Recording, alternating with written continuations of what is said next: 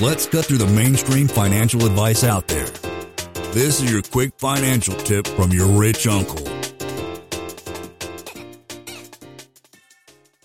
Any particular reason why syndication's minimums have seemingly increased over the past several years, i.e.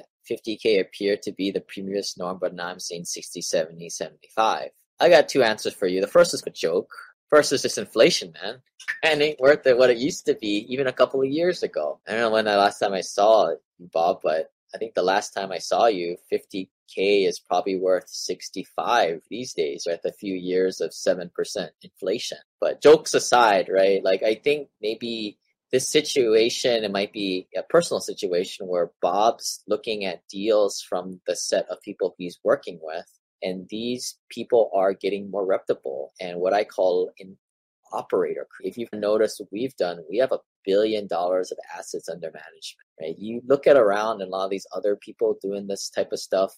I was like looking through my Facebook feed the other day and I was like laughing to myself because here's this guy, he had $80 million of assets under management. I'm like, are you kidding me? That's nothing. We have over 10, 12 times, and $80 million sounds like a lot, but it really isn't jack. If you want to go into a market, you really want to get economies of scale and respect in the broker community, you really have to have 1,000 units and that scale. And if you're 1,000 units times $100,000 per unit, that's like $10 million or $100 million of assets into one place. And I think that's what you're seeing. The set of people you're working with are climbing in reputation, and they just want to work with higher level investors. Why wouldn't they if they have people who like and trust them? The people who put in the lower minimums are typically the newer investors and typically the more investors that give operators problems. And especially operators who,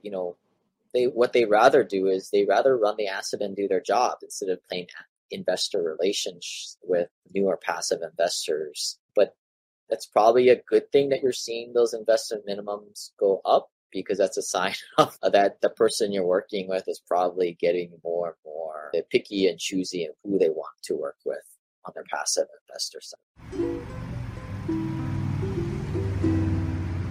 Lane is not a lawyer, CPA, but the dude did quit his engineering job and now owns thousands of rental properties. Learn more about the secrets of the wealthy. Join our community at thewealthelevator.com/club. And if you're looking for a longer form podcast, also subscribe to the Wealth Elevator podcast.